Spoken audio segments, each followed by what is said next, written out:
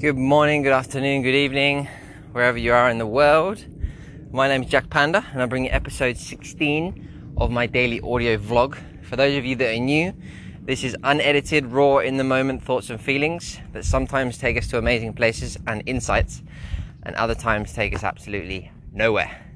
That's the risk of embracing the unknown.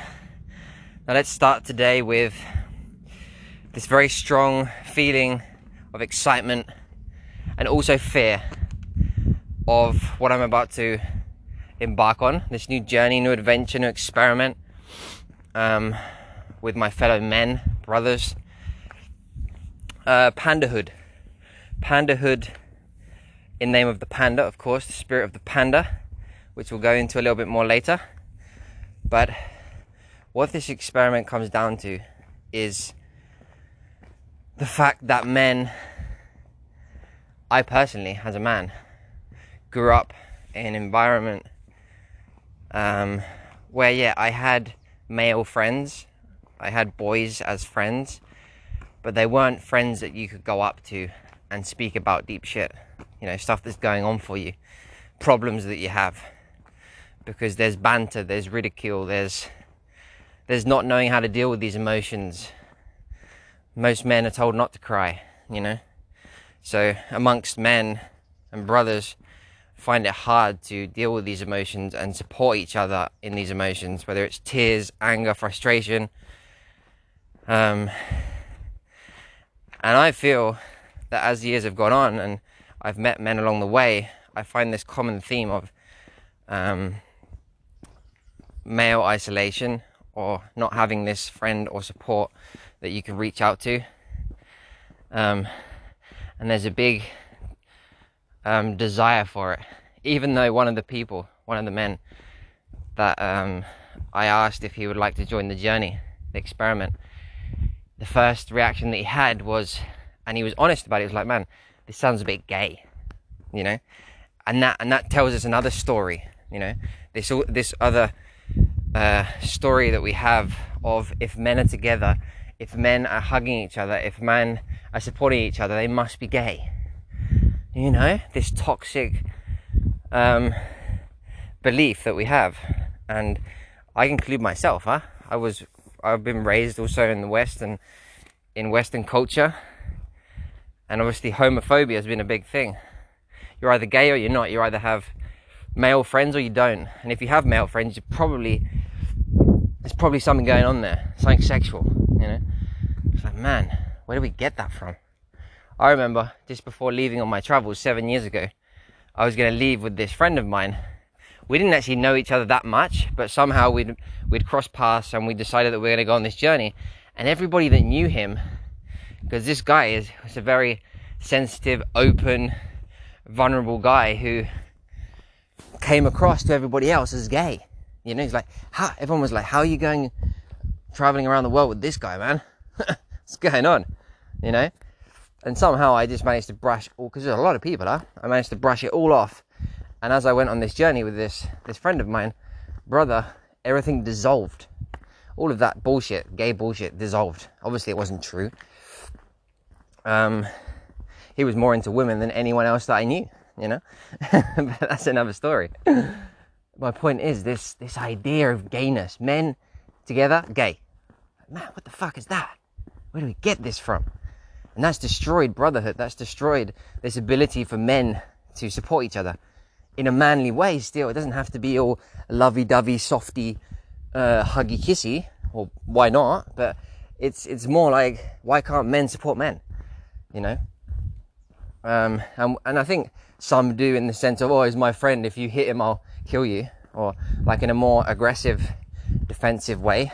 And maybe that's more manly, I don't know. But so that's the essence of this project. Creating a space, a safe space. It's going to be a WhatsApp group, so it's going to be virtual. It's not going to be in the physical. I'm going to bring together, I think I'm going to do eight people that I've personally met over the last few years on my journey. And also I've just put the word out there on Facebook, on my Instagram, and see who's up for it. And I've got one spot left, I believe. So if you're listening to this and you're up for it, send me a private message. And I don't know how it's going to go. I don't know how it's going to unfold, because this is something new for me as well, like creating this group, holding the space. But I also believe that we're all going to hold the space together.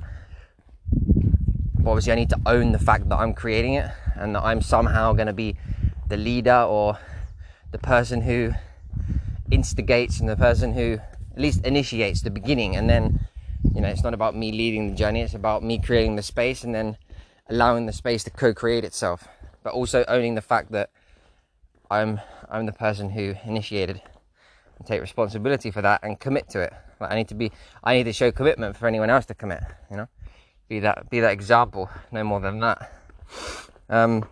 So create a space where these men, when they're going through a hard time or a good time, but more importantly bad times, because they're the times that we need to reach out to someone, and more often than not we don't have that person to reach out to, where they can express their emotions, where they can be vulnerable, where they can be honest, where whatever they say is not going to be taken personally, that it's going to be listened to and reflected back, to inspire each other, you know, to share ideas, to see what comes out of the space. Because when people get together as well, it becomes like a stew, you know, all these different ingredients, and then together you have this amazing stew or curry that comes out of all the different ingredients.